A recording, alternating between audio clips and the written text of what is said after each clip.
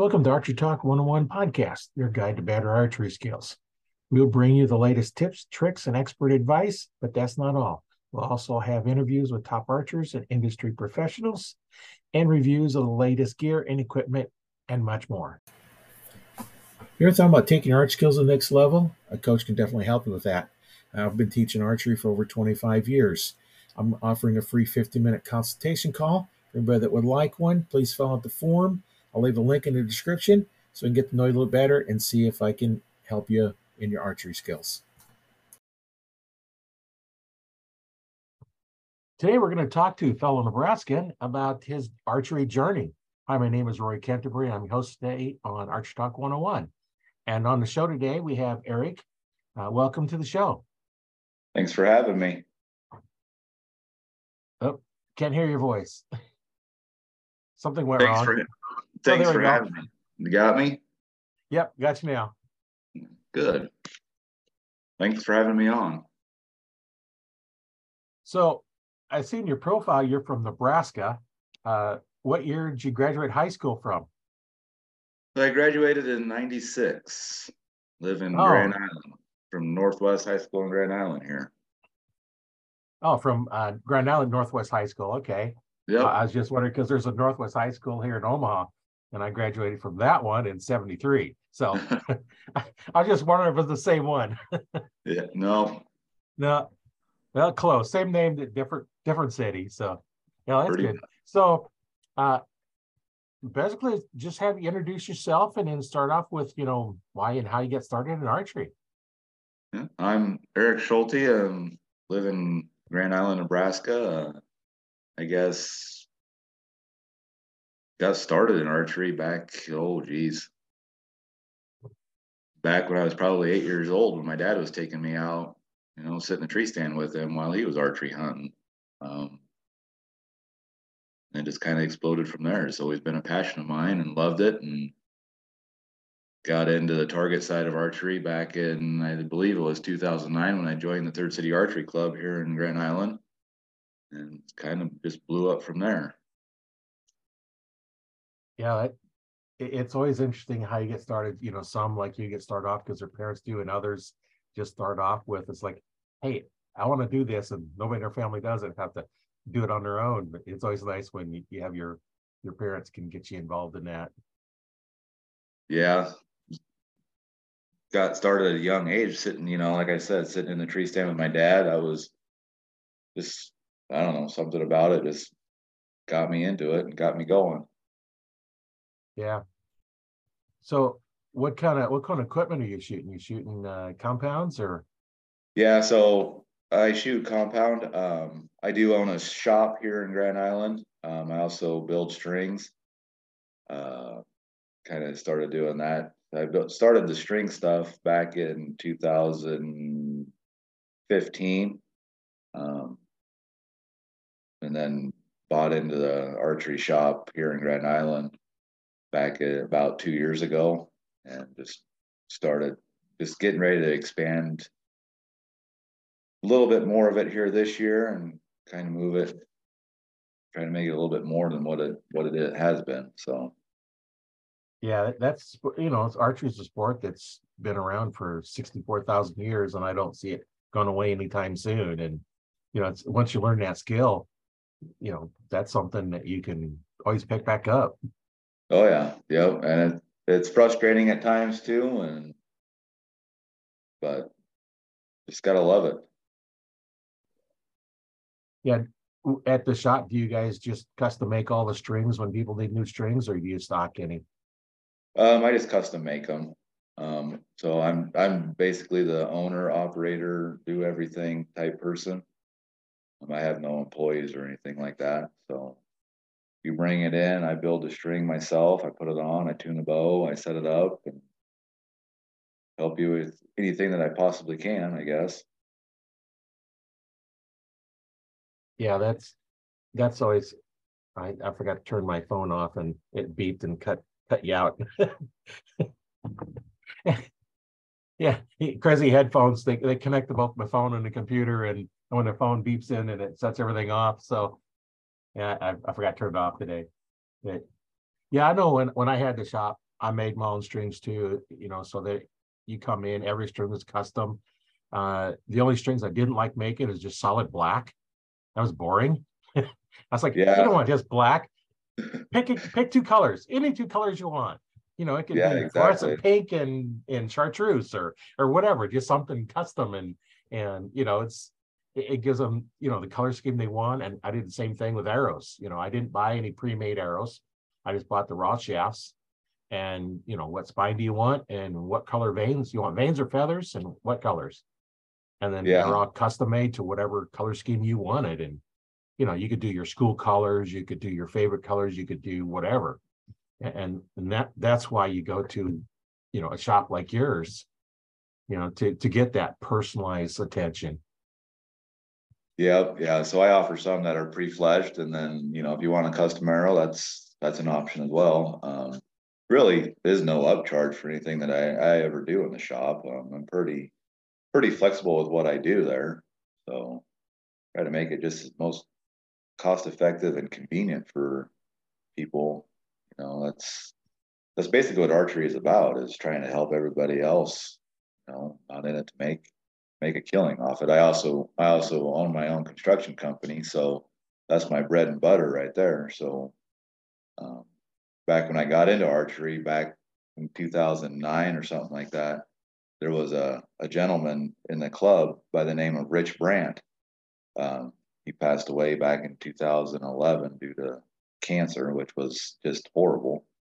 But he did the same thing. He would help the person. He didn't care who you were, what your skill level was. He was all about help, and that's basically where I learned a lot of my stuff from, and basically just trying to pay it forward from what he did. Trying to do what I can do to help people out as much as I possibly can. Yeah, and that's why I started the podcast and started the Archery Talk 101 Facebook group, is to help people out. And if you want somebody to look at your form, I've been an archery instructor since '95, so I've helped a lot of people shoot. And it's like, I'll see people say, well, how's my form? And I'll see comments that say, shoot more, practice more. Yeah, well, that's Yeah, not the right answer, because that's not what they're asking. They know they need to practice, but how do you do it? So I'll allow them to upload a video of them shooting, and then we'll give them critiques.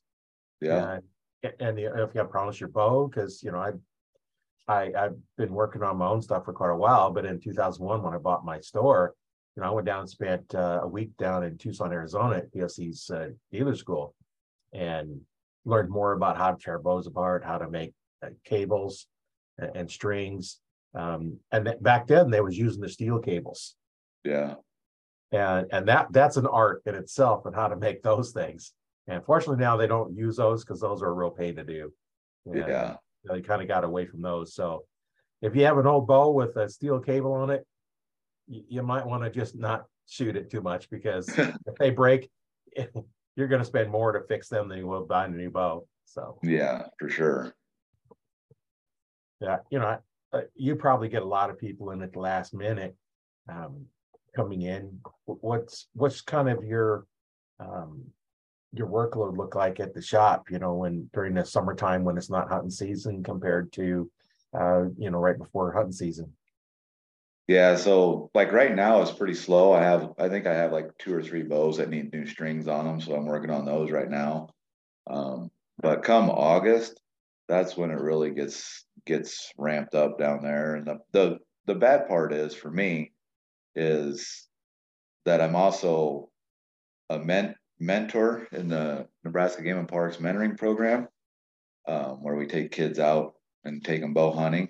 And so that takes up a lot of time. Then I have three kids of my own, with sports. And so when people bring stuff in August, it's kind of, it takes a little bit longer to get things back when Right. people come in that at that time. That it'll get to the point where I'll have 10, 11 bows sitting on the rack at one time during a week.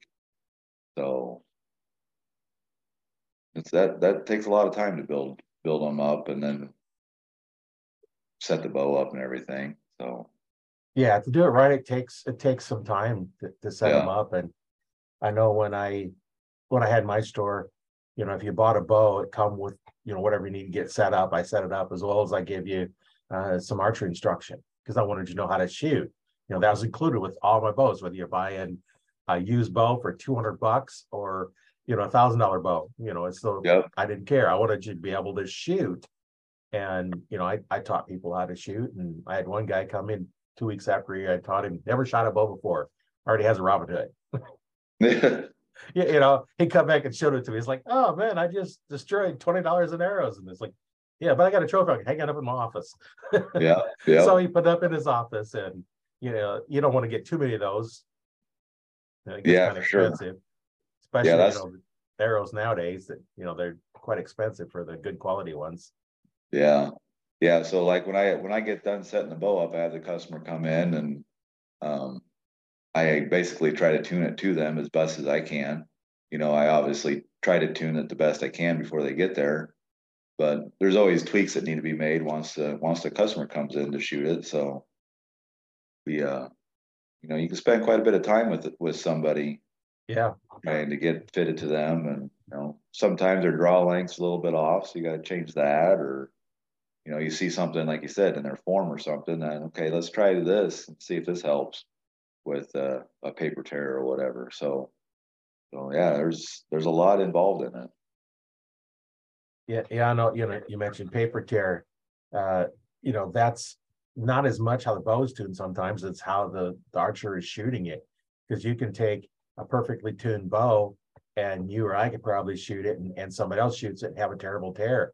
It all depends on a lot of the form. You can take a perfectly tuned bow and make it look like it's shooting bad, just by the way you're doing it. Yeah, That's stuff we have to look for when we're in there. It's like, why are we getting a bad tear? Because I just got a perfect one. yeah. A lot of times you got to do that. You let them shoot it, and you try to adjust it, and then you grab the bow and you shoot it once while they're standing there, and it shoots a hole. So it's like, okay, so now we got to start working on a little bit of your form. And Right. so Yeah, I had one guy come in and we put a drop away on his wrist, or on his bow. And of course, if you put a drop away on, you have to shoot it to see if it's going to work. yeah, You can't see how well it works without it. So I go up there and I shoot one arrow, shoot another arrow, and grouping, stacking next to each other. And the guy comes in and says, "I could never get it to group." That time you just look at it and say, "Well, it ain't the bow." Look at it. yeah, It's their form. They can't get it to shoot right, and lots of times that's why they want a different rest, because they think it's the rest, and all the time it's their their technique that's needs to get fixed. And yeah, yeah, yeah, we probably both have some pretty good stories of things that we've done. yeah. Yeah, it's interesting. I'll say that. Um, I am looking at doing a few more things in the shop to try to expand it some more. So hopefully throughout this year it'll work out for me and bring in a few more options for people. What kind of things are you looking expanding into? So right now I carry PSE bows, and I just got a couple fillers out there with a couple other bow manufacturers. Um, we'll see what happens. I don't know, just working with Easton too, trying to get more arrows, stuff like that in. Yeah, I know. I was a PSE dealer and here in Omaha, and I sold more PSE bows than all the rest of the shops put together. That's Yeah, because that's most where he stocked it. And I actually sold more left-handed bows than any of the other stores, the really. other shops. Yeah, because I Yeah, it's stocked them. amazing. It's amazing how many left-handed people are coming in nowadays. I've seen quite a few over the past year. Yeah, and So that's why I stocked them. yeah, In the low end, I made sure I had low in the middle ends. I had a left-handed in every one of them. Now, in the high end ones, I didn't stock quite as many left-handed bows, but one of my shooters was left-handed, so he could always come in with his bow and then shoot that. In fact, we ordered a new bow in for him for that year, and somebody come in was left-handed and shot his bow, sold him the bow, and had to order another one in for my shooter. yeah, And that's just the way it goes. And hey, your shooters that shoot for you get them cheaper than you can buy them for. Yeah, exactly. which is nice because they're out promoting them. And that's one of the things that, your staff shooters can do for you is, promote your store. And I had another guy used to bring in lots of tuning work. He'd be out wherever he's shooting, and so he's having trouble with something. Hey, bring it in. We'll get you a super good tune on it, and Yep. bring in business, and that's always nice. And yeah, I pretty much PSE arrows is all I shoot because I had so many when I closed the store. I just kept all my Comp Pro 300s, and so okay, I'm going to keep those because that's what I shoot. Yeah. Get my Comp Pro 200s to my kids because that's they shot, and all the rest of them I just went ahead and sold them off because I only shoot the straight shafts I can get, which the Comp Pros are 1,000 straightness. Yeah. Yeah, it's that's the nice thing about PSE is they offer a lot of variety for us dealers, as far as options of bows. You got your economy line, and then you got your way up to your high line. So Yeah, and I know when I was a dealer, they had their main line, which non-dealers could carry, and then a pro line, which you had to be a dealer like you are or I was. yeah, There's a different line of them, and nice of then is I don't know if they're still doing it now, but every other year is when they changed it. So the main line would change this year. Next year it would be the pro line and back into the main line. So you at least had 2 years on each bow. Well, it was still basically that year's new bow, which is nice because they give you 2 years to get rid of your bow before it become last year's model. yeah, yeah, yeah. And I've actually ordered quite a few here the last week since they won Vegas there Oh with yeah, yeah. Shaft. I So seen that. Yeah, yeah. That's good because and PSE doesn't pay as much as some of the other bow manufacturers. So if they're shooting a PSE, it's because they like it. yeah, yeah. So that was good to see. Yeah, yeah. Didn't they take first and second both? No, they got first. First, Or no, Bowtech was second. both take. Okay. Then they Yeah, got third in the there's women's third. pro. Well, that's good. Yeah, you see different events going on, and one of them I seen, I forget which one it was now because they kind of all flow together. I think PSE had first and second in that event. I don't think Yeah. it was Vegas. It was one of the other ones.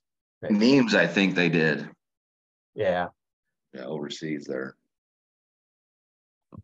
yeah, that's always nice when I see PSE stuff in there. And in fact, I'm wearing my PSE. I don't know if you can see it or not on the No, I screen. can. I got my PSE shirt on. So I just happened to grab this T-shirt today, and it's I've got a couple of PSEs, and my kids are all shooting PSE, and it's when you're a dealer, you get a little better price on them, and so they're all Yep. shooting good bows, and yeah, it Yeah. was a lot of fun. Yep. I've pretty much shot. Well, I've shot Hoyt, Matthews, Elite.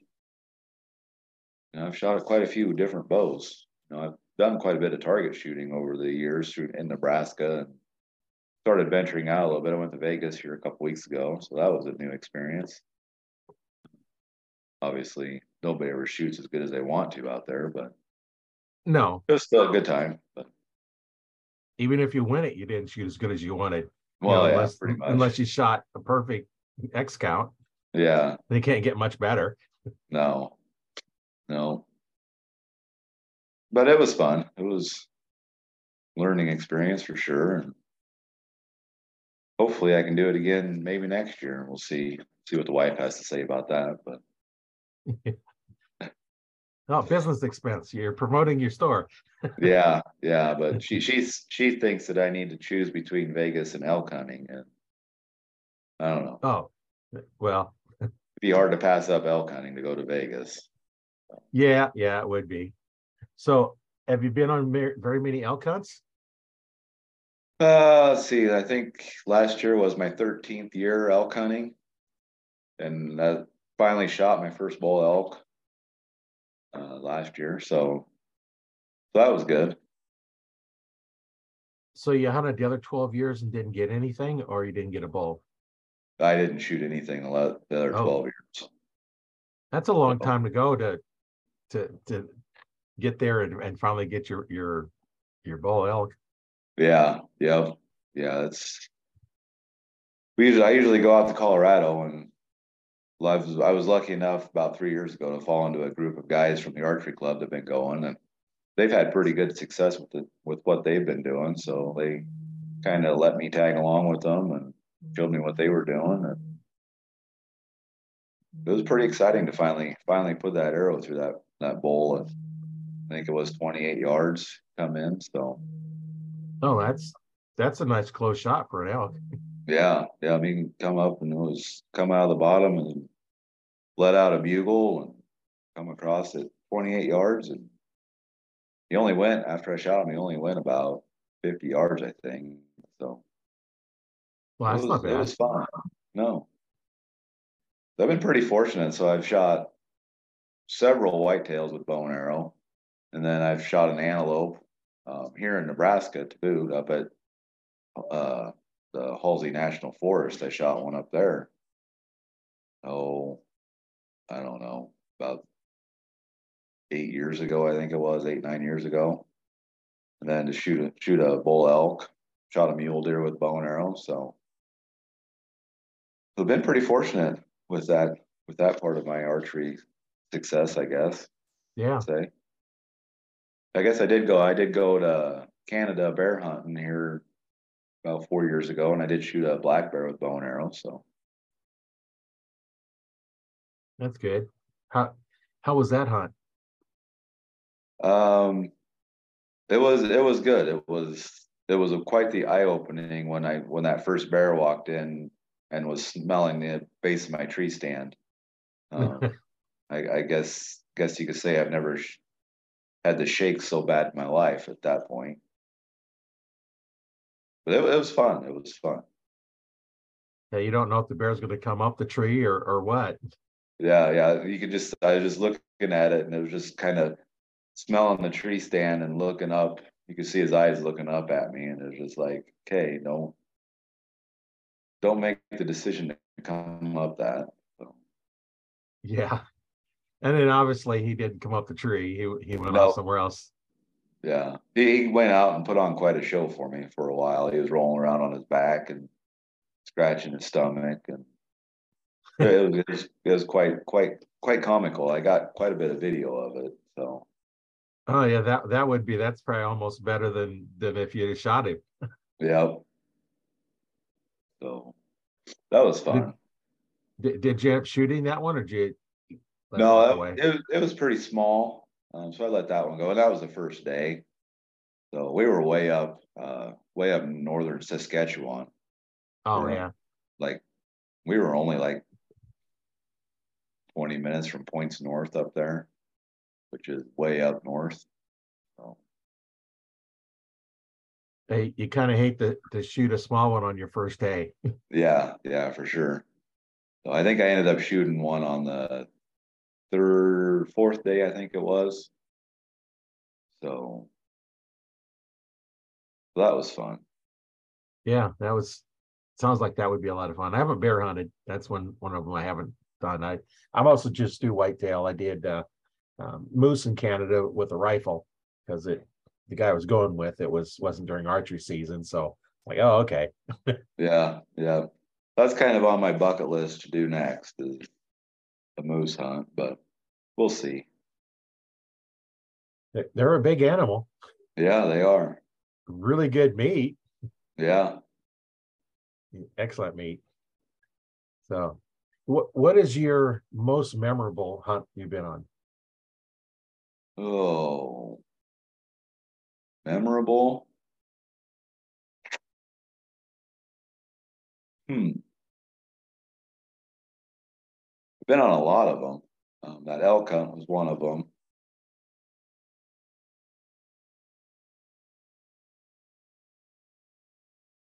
I don't know. I can't really pick one, I guess. Lots of them, huh? Yeah, yeah. I've been pretty fortunate throughout the years. I've shot quite a few deer with rifle and stuff, and I guess my most memorable hunt would be uh, last year. Um, I wasn't even out there at the time, but my dad and my oldest son were hunting on our lease ground that we have, and I was hunting with the kids over on the mentoring ground, and I ended up getting a text message from my son telling me that Grandpa shot one. So I was texting my dad about it, and he said, "Yeah, I just shot one." So I thought, well, that's pretty cool. And then it was like 15 minutes later, he texted me back and goes, "I shot another one." So he had shot two nice bucks within 15 minutes of each other. And the cool part was is he was only hunting probably 75 yards from my son. And so he ended up getting down on his tree stand and walking back and told my son to stay in his tree stand. And he was just gonna go back and wait at the truck. And uh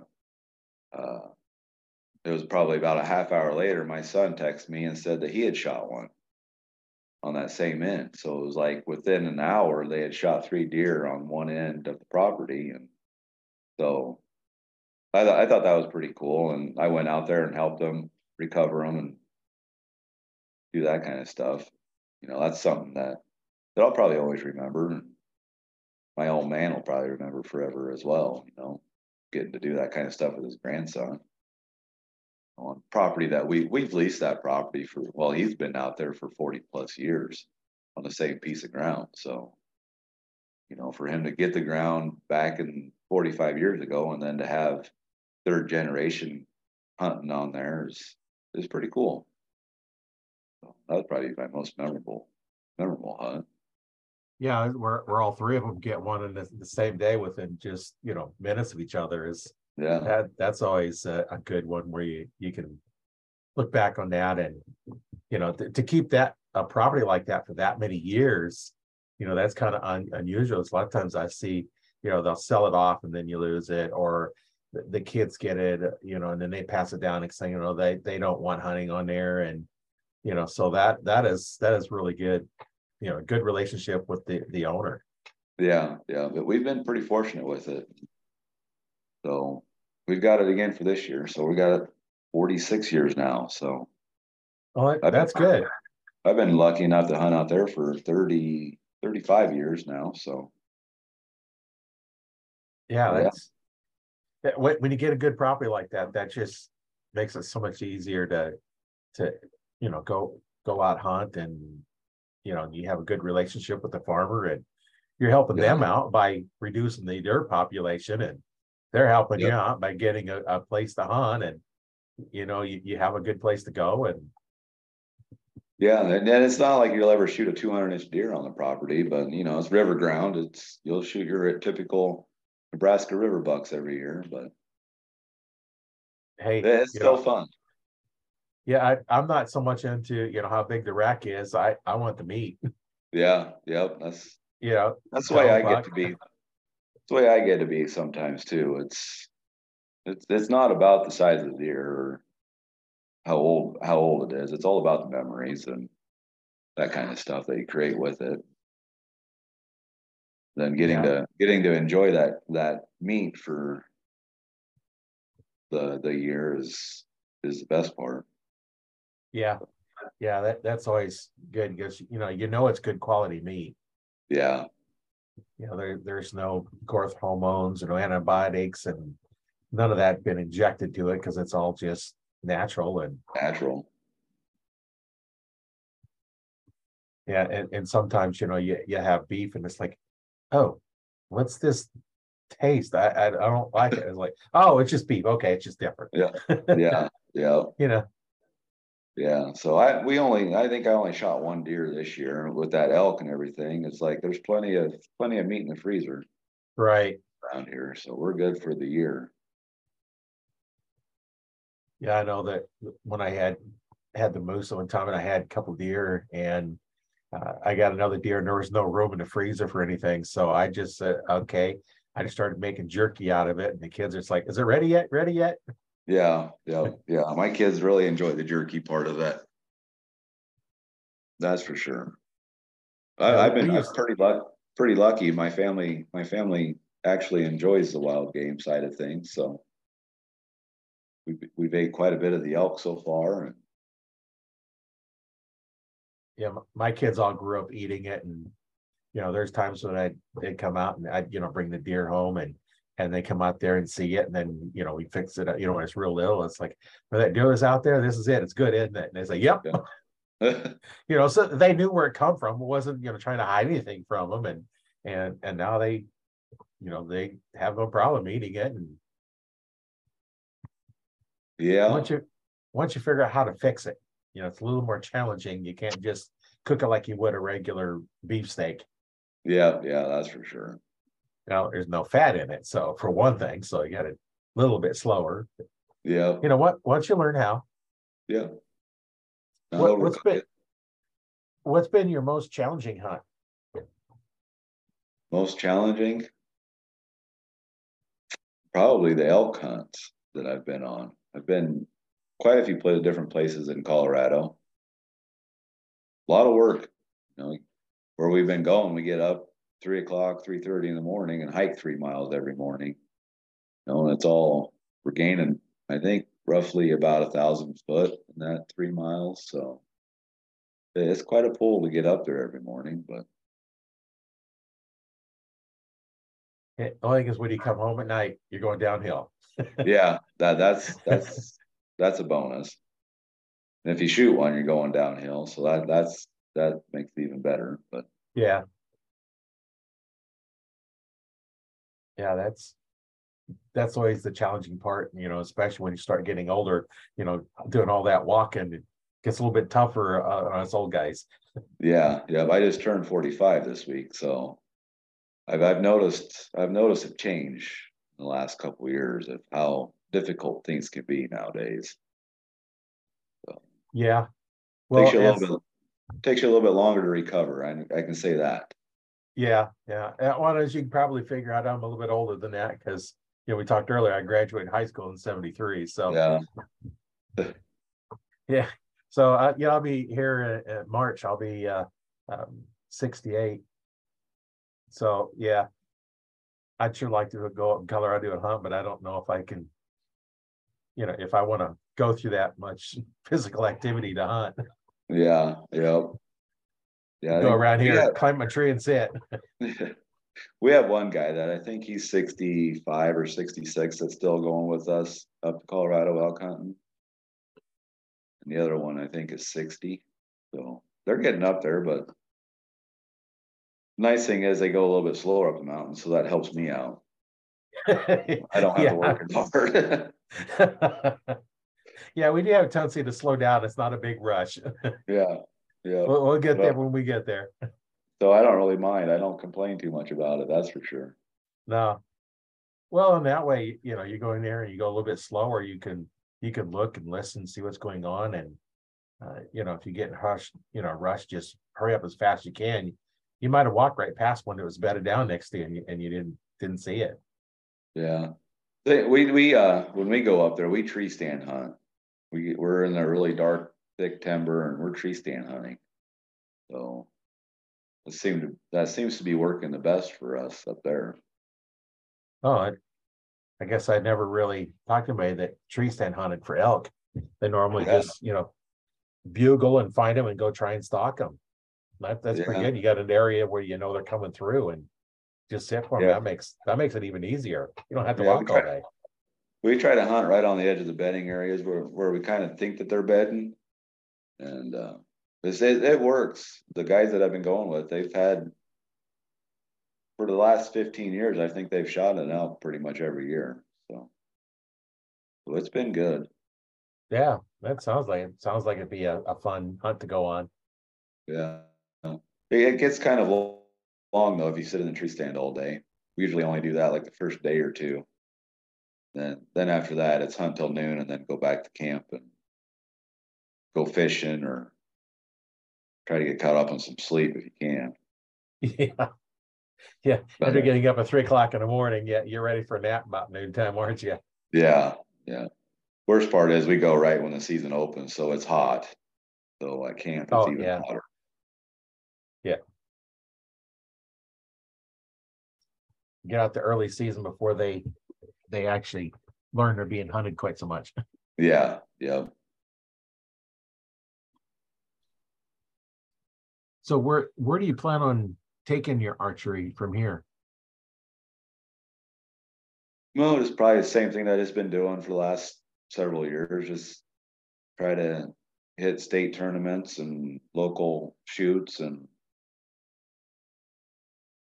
probably try to go to the Pro-Am a few more times, or the Iowa Pro-Am. And I don't know, I kind of wouldn't mind trying to do the ASA side of things, the 3D ASA side of stuff, but that's kind of a long travel, to go out east and do all those all the time. Yeah. Yeah, that's there's so many places you can go with it. You know, they're you just where's your interest lie and just go with it. Yeah. Yeah. So like when I was in Vegas, I was shooting with some guys from Georgia and North Carolina out that direction. And I was talking to them. I was like, "Hey, you guys have it made. You guys go to these ASA shoots. They're not far from you guys. For us, we don't have anything here in the Midwest as far as ASAs, like they do out east. So we just have our local club 3Ds and stuff like that, which are fun, but like anything, you run it, those types of shoots, you run into a lot of people that push the pencil a lot. So, and that's what you get with 3D. So Yeah. Well, and I never really cared, where I placed in there. When I was going with a buddy of mine while he was still alive, we'd go out there. The only thing that mattered was who had to take the crap and who got to give it on the way home. yeah, yeah, It's like I beat you, you beat me, and that was our competition, just between the two of us. yeah, How can we get better? We didn't care if we ended up in last and next to last or first and second. We didn't yeah, care where it's at because that didn't matter. It was against, two of us, and then he makes it fun. So then you don't care. The guy wants to win because he pushed in the pencil. If he wants that trophy that bad, let him have it. I don't care. yeah, for sure. Yeah, I have enough other ones that I don't really care about another archery trophy and or a Yeah, plaque or whatever they're giving out. I have them from other sports I was doing, and it's just all it's like, okay, um, winning is more than ethics, and I don't care about that. I just, I know what I shot, and my score is my score. And next week it's like, how can I get better? What did I do wrong? Did I not execute my shot, or did I judge yardage wrong? And just be better. And I do the 3D shoots just develop better hunting skills. yeah, yeah. That's a good place to practice on hunting skills, I guess. But you have a lot of, you don't know how far it is. You got different animals, so you're going to find different spots to shoot. And um, finally, I finally got me a rangefinder last year. Yeah, them are helpful. Yeah, I've always just judged yardage, and you get used to doing that, and it's not too big of a problem doing that. So yeah, it's a lot of fun shooting those. Yep. So what would you tell a new archer that's never shot before that comes into your shop wanting a bow? What kind of be the process you take them through? Well, just kind of get them, figured out what they're wanting to do with it first, and then getting them set up with something that's comfortable for them is the main thing, and then just watching them, trying to talk them through my process or what I'm doing, showing them, and then watching them, of course, shoot, and try to make adjustments to what they're doing, and try to help them the best I can. Yeah, that's when I had to story, like you, the first thing is, okay, what are you looking to do? You want, did you just watch the Hunger Games, and you want to shoot a bow like Katniss does? You want a recurve, you want a long bow, or Yeah, you enthused by Robin Hood and want to shoot a long bow, or you just mostly want to shoot target for fun. Is our okay? Maybe I just want to bow fish with it. My buddies go bow fishing, and that's all I want to do. And so you got to figure out what it is they're doing, and but okay, what's their dominant ice? Where you get a right-handed bow, Yeah. and then look at, okay, is there any physical limitations they have? You might be left eye dominant, but there's something wrong. You have some physical problem that you can't shoot your dominant eye. You have to shoot your non-dominant eye. Yeah. Or whatever. Once you figure all that, then now okay, what bow to put them in, and then just let them figure, okay, here's the bows, what kind of price range you have, that you want to spend in, and then Yeah. just look at it. It's like, okay, here's the bows. How's that feel in your hand? We're not even shooting yet. How's that feel in your hand? Okay. How about this one?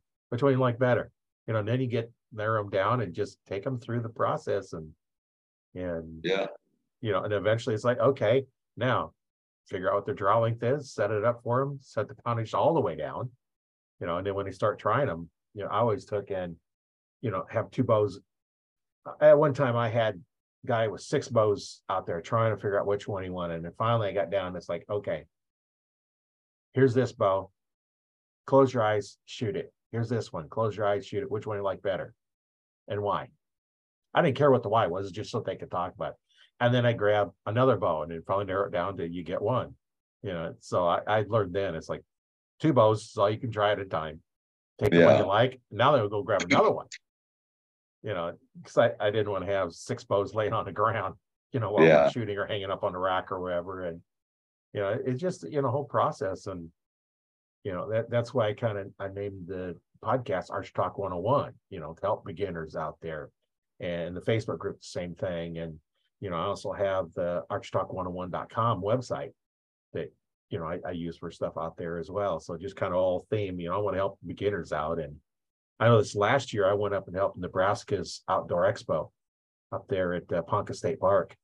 Yeah. And that was interesting. It's the first I got a chance to help them out with that. And so I'll do that again next year. It was fun.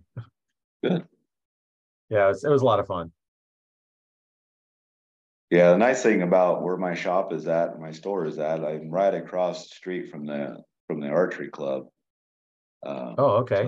So I can take them across the street, kind of work with them at 20 and 30 yards a little bit too, and help them get sighted in, so they're not just going out losing arrows in the backyard, shooting at a bag target, can't hit it at 20 yards. So right.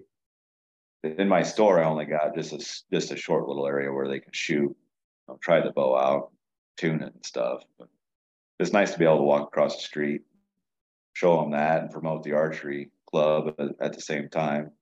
Where I guess I'm the president of that, so I should probably do my part with that as well. So right.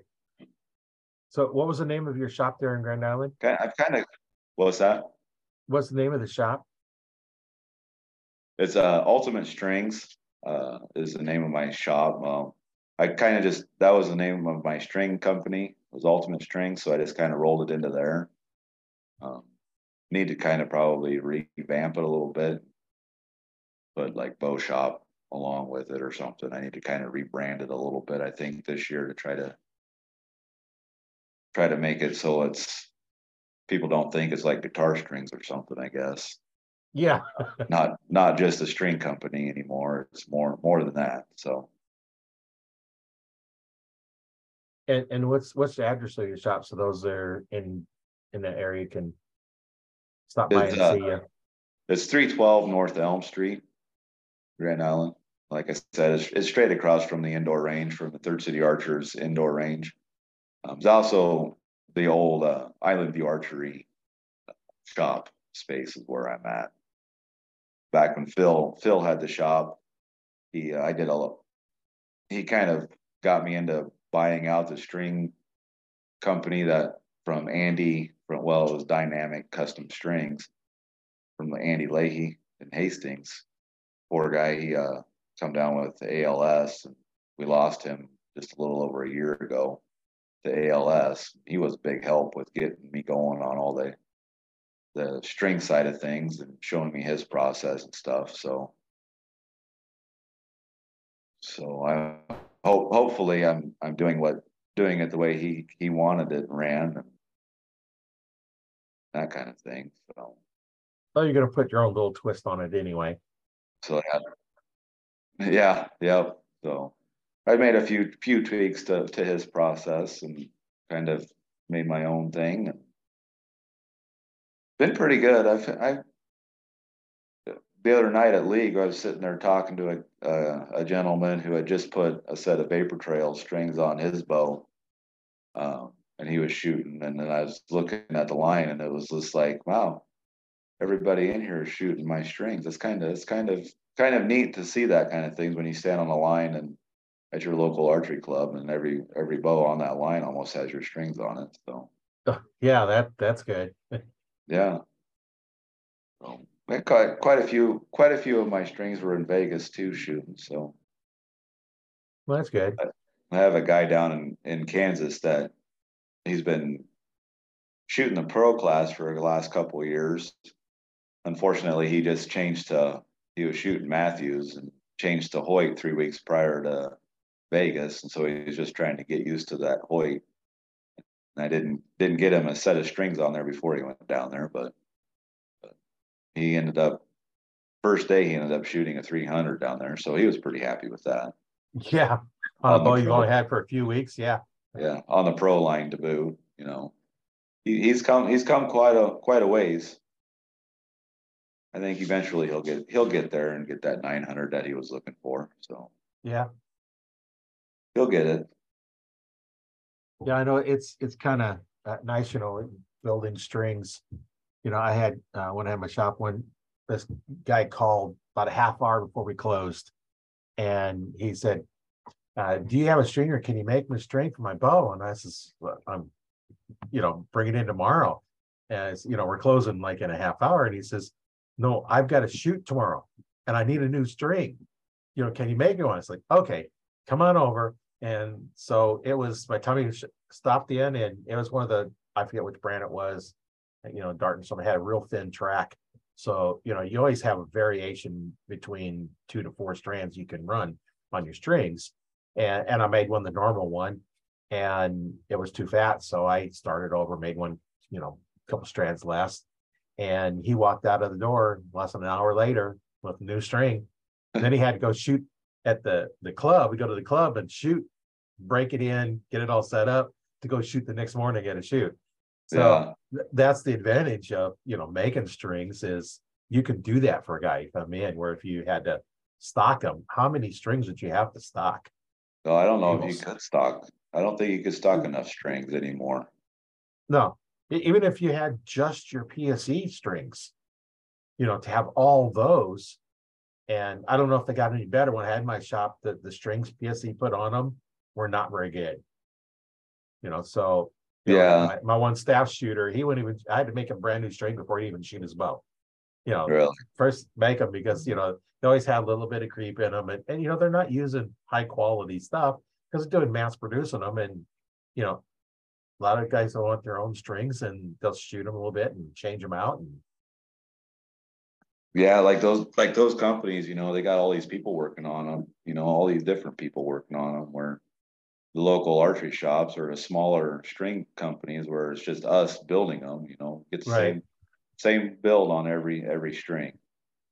I've seen a lot of companies, they offer a lot of different grades of strings. You'll have your platinums, you'll have your hunter grade or whatever, and I have yet to figure out how they do different grades of strings.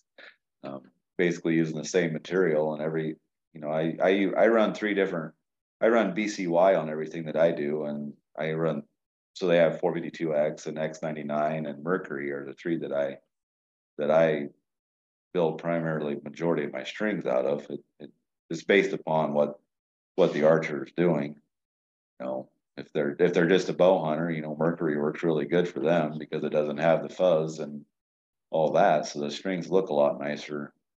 But if they're doing a lot more shooting all year round, the X99 and 452X are the way to go.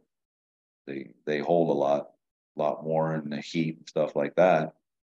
So, but my process for every string is always the same. Right. Same amount of stretch time, same amount of twists and serving, and so I never changed my process any. Yeah, I use 8125. You know, when I had my store 20 plus years ago, I don't think some of those was even out yet. So I didn't Yeah, have a choice of those that, yeah, 452X I think come out since then, and so I have tons and tons of rolls of 8125. yeah, So that's all I make mine out of now, because I'm not buying new string material, because now I don't have the shop. I'm not making as many. I'll make a few and stuff like that. Redo mine, and once in a while I'll do somebody else's. But I have enough string that I'll never use it up. yeah,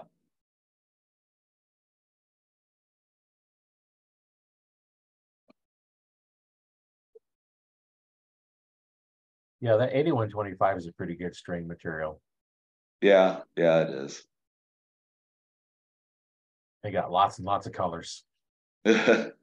Yeah, so I carry so like my on my wall upstairs. So I do all my string stuff at home. I build it at home just so I can be around the family and stuff, because it takes, by the time from start to finish, it takes me roughly about 4.5 hours to build a set of strings once you figure in stretch time and everything in there. Yeah. Um, so, but I carry every color in the 452X and the Mercury. Um, not so much in the X99. That's more of my like tournament style string that I use for people that shoot tournaments and stuff. It holds it, I don't know. I just had really good luck with it, holding up, and doesn't have that twangy sound like 452X does. So A little bit a different. lot of my tournament bows that I put strings on, that's what I use for those. So I don't carry a lot of colors in that yet. Guy can go broke if he goes and buys all the colors right off the bat. That's Oh for yeah. Yeah, you got to make quite a few strings to pay for the whole colors. sure. Yeah. Oh, generally by the time you make a string, you paid for the whole roll. Yeah. Yep. But that can be kind of a when you're getting, I don't know how many colors they have in that one, but last time I looked, there's probably about 15 or 20 different colors in each Yeah. one. So that's a lot of money in string material. Yeah.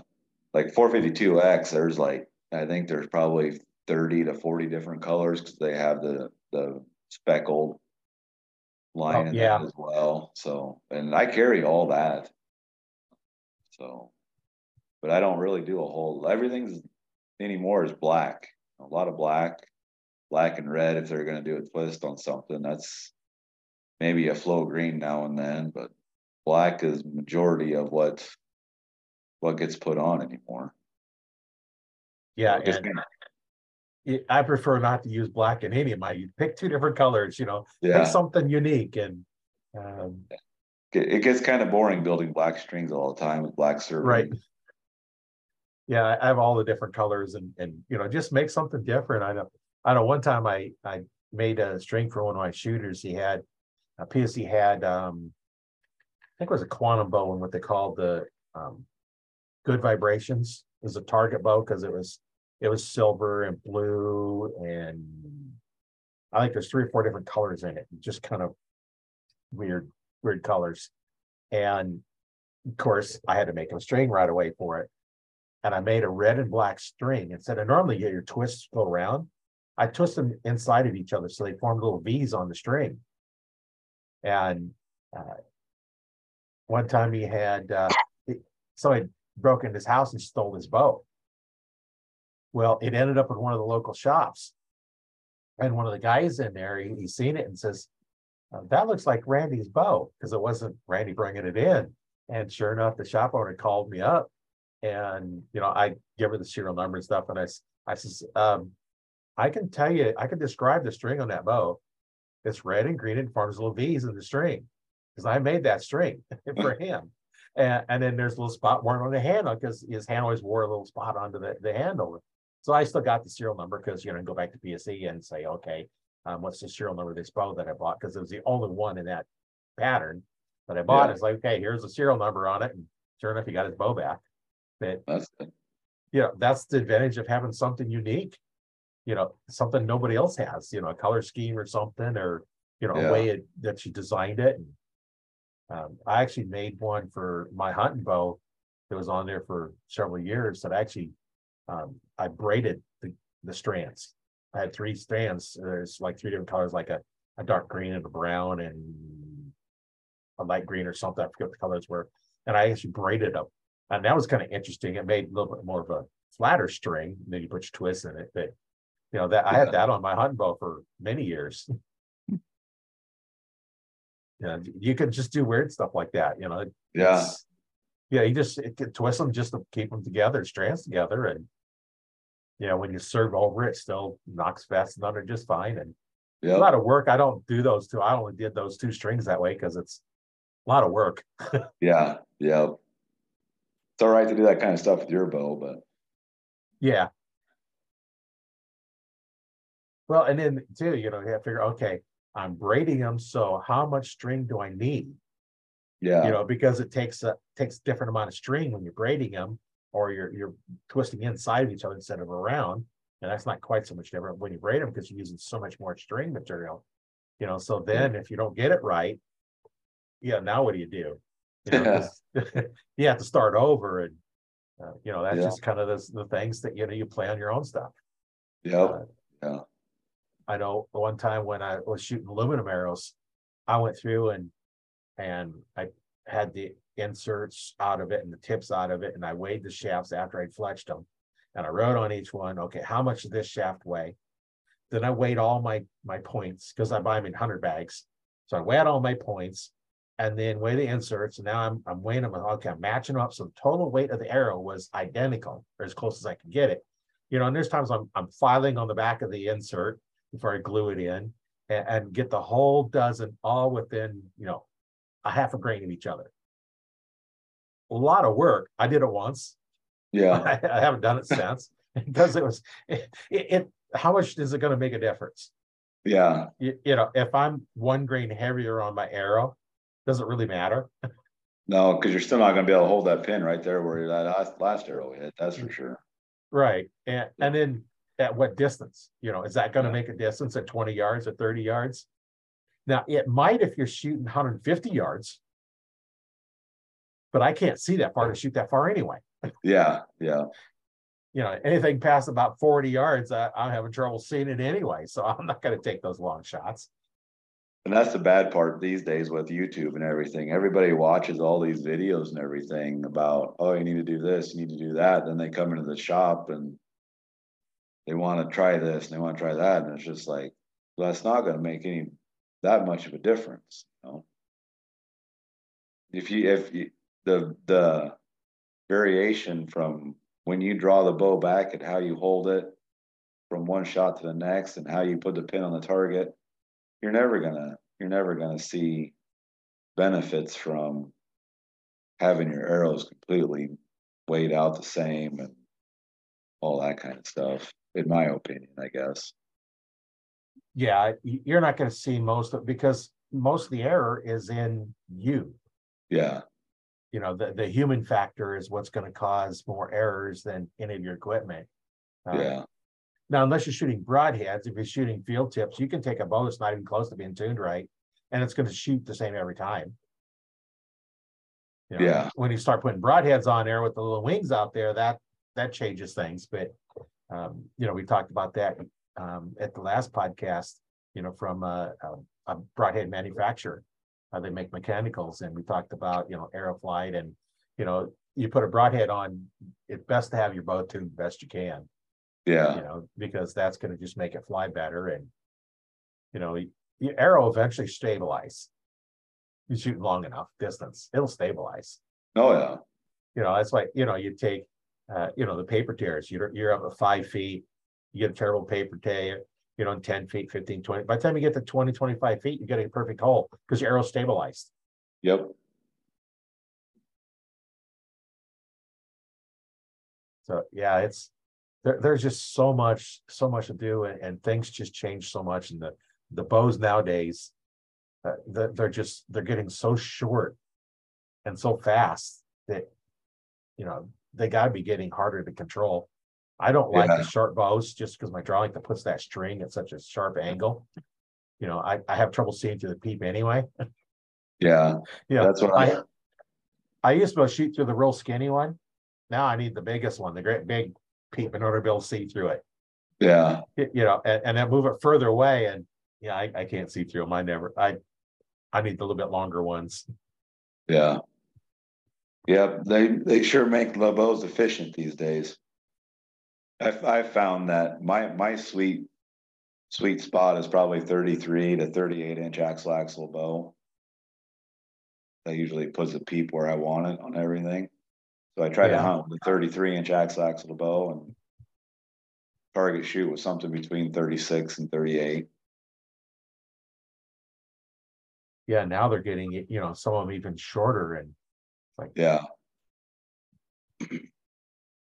yeah, I'm not real fond of the short ones just because I do have long arms. I shoot 29-inch draw length.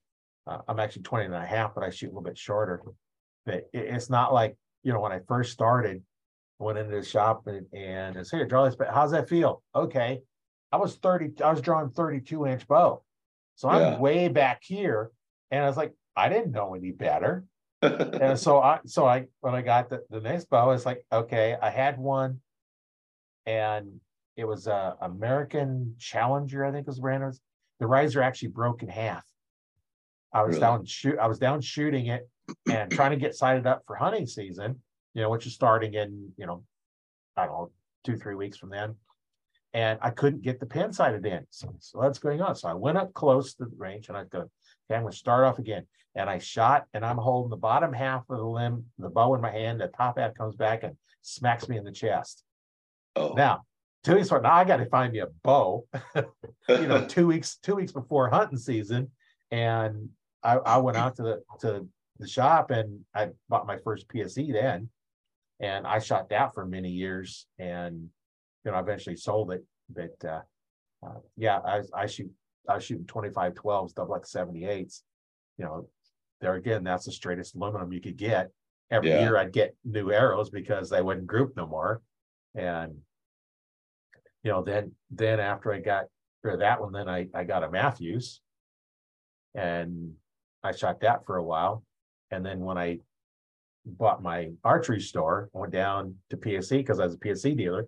Couldn't be a Matthews dealer because there was one, within 50 miles. In fact, it was even closer than that. But so I go down there and I tell us, like, okay, I shoot the Matthews Q2. Which one of these should I be shooting? Because part of going to dealer school, you get a bow. yeah, At least then, I don't know if they're still doing that or not now. But so I got the PSE Carrera, 2001 Carrera, and it was rated at 320 feet per second. This is a 2001 bow, yeah, rated for that fast. Now, I don't get that out of it because you aren't going to get that, what's rated at, because it's rated at 30-inch draw length, 70 pound, 350 grain arrow, one yeah. knock point, and that's it. If your Mhm. draw length changes, it changes. If you're you add a peep on it, changes. If you add, loop, it's going to change it. You're going to have your kiss buttons. You're going to have everything you add, string dampeners, it all slows it all down. And I put the little string leeches in my string as well as my cables. And you can hear the difference when you're plucking them. Yeah, that twang, and instead of a thud. So Yeah, I'll put them in my cables and everything else. This is a hunting bow. I don't care as much about the speed as I do. I want it to be quiet, yeah, as quiet as I can. The bows, they weren't really that quiet, but I do shoot it at 70 pounds, but yeah. That's what I run into around here. Is we got a Matthews store not far from here either. That's why I don't have a Matthews dealership up here, but there's a lot of other bows out there that are just as good as Matthews. It's just trying to convince people of that as well. well, and that's what I found is people that come to my store, that they'll say, oh, well, eventually I'll get the best. I'll get a Matthews. It's like, why? Because they're telling you it's the best. Yeah, Great. They do great at marketing. yeah. And It's all over. It's all over TV. right. And those that come in with an open mind that would look at them and see, that shoot the Matthews, that shoot the high-end PSEs, the Pro Series, and then pick the PSE, those with an open mind that didn't have their mindset on Matthews is it or nothing, be open. Yeah. Hoyt shooters, that was a little bit different because Hoyts were really good shooting bows as well. Yeah. And all you got your Bowtech, your Elites, and there's so many different bow manufacturers out there, and which one's the best? The one that fits you. Exactly. Yeah, that's my thoughts. Is like, if it fits you and you like the way it shoots, it's the best. Because you can take one of them $2,000 bows that don't fit you, or a $500 bow that fits you perfectly. Which one's worth more to you? Not the $2,000 bow. Yeah. It's that 500 because it fits you. Yeah. And that's what's nice when the new archers that are listening to this and thing, it's like, that's why you go to the pro shops, not the box stores, because you have guys like you and me and those that have a shop that know what we're doing. Not saying that you can't get them at your other stores, box stores. Sometimes you have them there. I know I worked at Bass Pro for a while and Cabela's for a while, and we had some excellent bow technicians and excellent instructors, but we'd all worked at shops before. We weren't just somebody that's like, well, I shot as a kid. Does that qualify me? Yeah, that's anymore. That's what you get at box stores, I think. Right. Well, I went at one time and talked to the one guy, and he actually applied at a different position. He goes, well, we have opening in archery. And you know anything about archery? Well, I shot a couple times as a kid. So now he's there in the archery shop, archery section, selling bows, setting up bows, not teaching because he don't know how to teach, because he didn't even know anything about it. But now he's trying to sell stuff to people that knew as much, if not more, than he did. Yeah. So I'd go in. It's like, no, I don't need help. I just need to open this up. I want to try this release.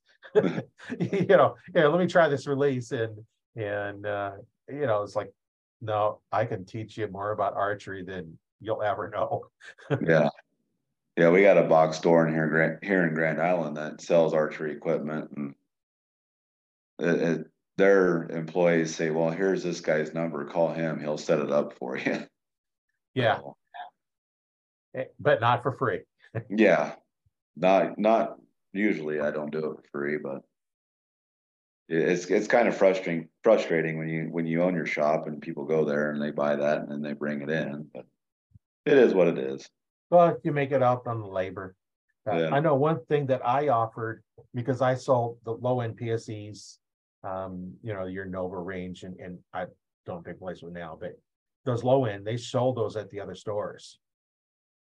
That was just the plain bow. It had the bow, the rest, the sight, the quiver, and then for a while they had a stabilizer on them, with just a piece of aluminum. And then they stopped putting those on there. I had the same kit, but what I included with mine is I included one of the releases, the wrist strap ones. Same thing they sold at True Fire made them, that PC's own branded one. It's the same one. I included the release. I included a half dozen arrows and tips and archery instruction. Yeah. And so I included all this. So they couldn't price compare. I had one guy says, well, because it was cheaper. They could get a little bit cheaper than what I was selling for. And I says, and he wanted to know, if he thought if he could put it up and set up himself. And I says, well, you can bolt them on, but it isn't on right. And that's what I do, and I don't charge you for that. And I'll also give you a shooting instruction to go along with it. And if you buy it, bring it in, I'll set it up. But that time it's like, okay, I'm going to charge you, I figure it was $20, $40. I think it was $40 to set it up, because I'm going through all that stuff. And he says, I think I'm going to take it back and buy it from you. Because all this add-on stuff he's going to have to do. You're going to have to pay me to set it up. If you want archery instruction, that's $100 an hour. So you're going to be $50 at least into a half hour of instruction, which is included in my bow as well. So there's $90 to $100 of stuff you're getting for a few dollars more. Yeah. And, it's like, I'll just get it from you. Yeah. Yeah, that was the point. Yeah. That's why I did that. I added something that they couldn't compare. And I know when Drew as a True Fire called me up and wanted me to stock some of the releases.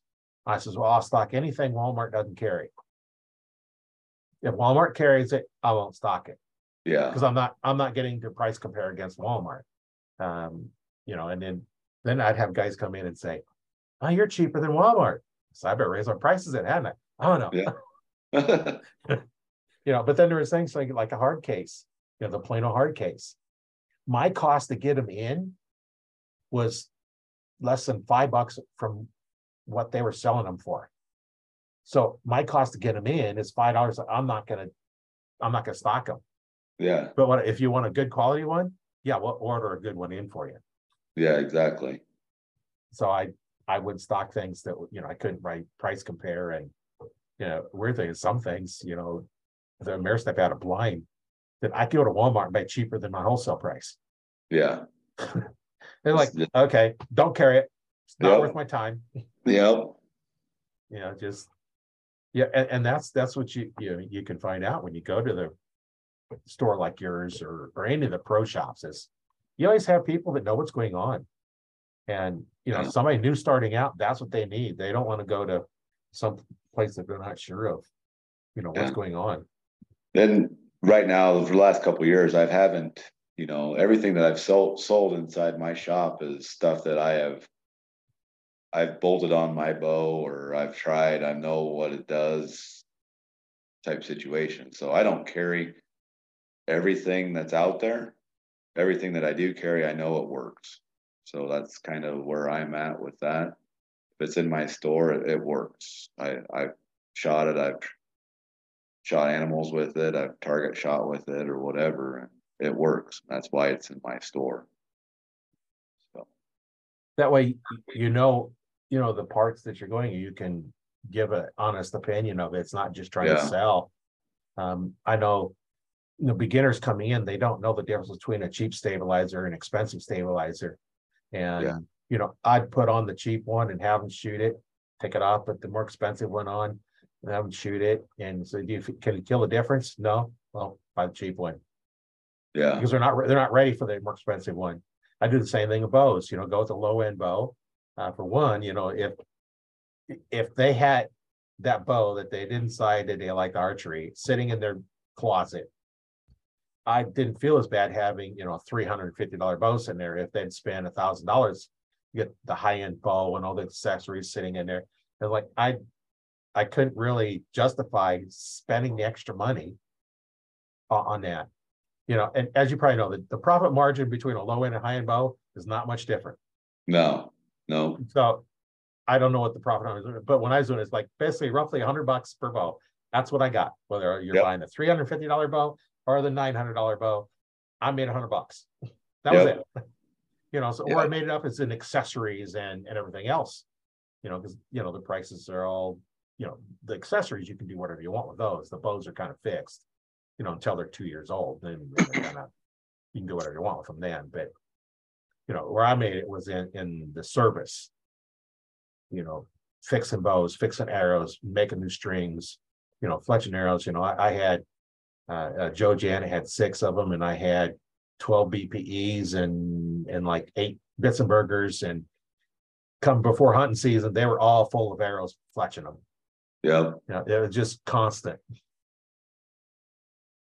Yeah.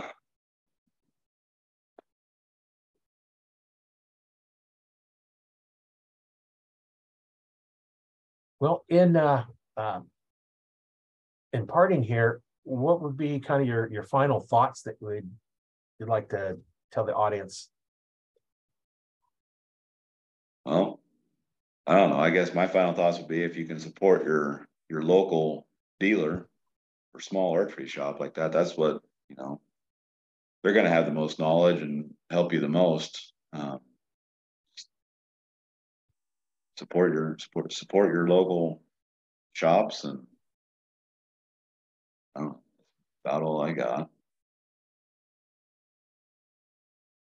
Yeah, well, I'd like to thank you for being on the show today. It's been quite informative. I can talk about archery, all day long, but you kind of have to pick different spots and go. So I'd like to thank you again for being on the show.